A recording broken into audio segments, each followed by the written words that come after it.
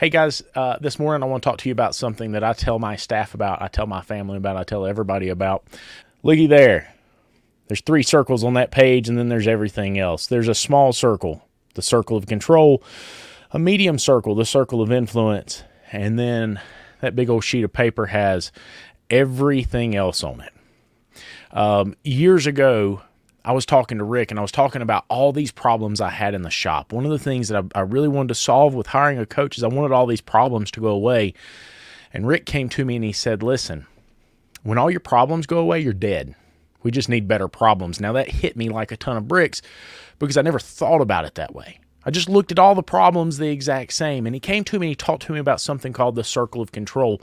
Now I put my own little spin on it, but I want you guys to kind of understand where I'm going with this. This is about taking inventory, and I'm not talking about the parts on the shelf. This is about taking recognition of your thoughts and what's going on in your life.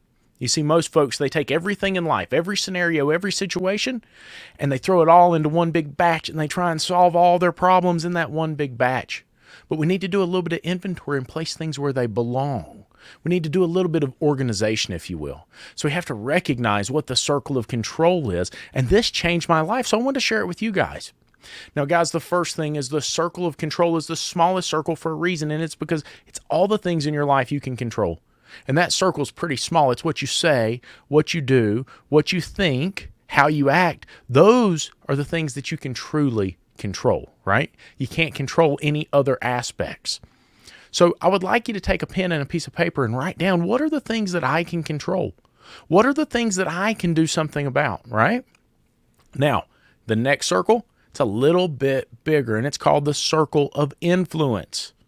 Now, the circle of influence contains people and things that we can encourage, that we can move in a direction, right? So think about your spouse. Think about your children. Think about your animals, right? You might be able to get that dog to go outside and use the bathroom, but you can't force it to use the bathroom, right? Those are things we don't control. And so often we look at these things like we should be able to control them, and we try and force our way, and we go backwards, right? And then there's the circle of everything else. Now, what's in that circle of everything else, folks? All kinds of stuff, right? The weather, that car that grenaded on a test drive. And the reality of it is you can't do a thing about everything else. You can't control the weather. You can't control these scenarios that are so far outside of that circle of control. There's no point in trying. But all too often we use our most precious resource, right? Our energy, our time, the one thing we can't get back, we use that to try and control everything else. And in turn, we try and control the circle of influence and the circle of control.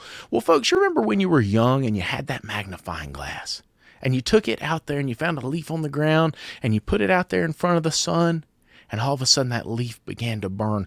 See, folks, when we take our energy and we get it focused into a laser-like focus beam and we focus it on the circle of control, what we say, what we do, how we act, us, guess what? The circle of control begins to grow, because the next thing that happens is the circle of influence begins to grow. Guess what? When the circle of control and the circle of influence grow, there's less room for everything else. You see, the key is we have to focus that energy in the right way. And that's what Rick has been talking about for years and years to you folks. He's been talking about focusing on what you've got to focus on to improve things. Focusing your energy where you can truly make a difference and truly improve your life and the life of those around you, your employees, your families. But all too often, we focus on everything all together at once. So guys, I'm going to challenge you today. Really dig in and focus on what you're saying. When I was little, my dad always said, son, be careful, you get what you speak. Now, I thought it was hogwash at the time, right? When I was young, I didn't really respect my dad or understand how smart he was. Today, I realize the man's a genius. He's so smart because you really do get what you say. Let's start getting some positivity coming out of our mouths. Let's start focusing on the things that we can improve, the things that we can do. Guys, I've got a huge lesson on this right now. I've just been going through this thing with building a building down here. There are so many aspects of this I can't control. I'm waiting on the inspector. I'm waiting on the electrician. I'm waiting on the plumber.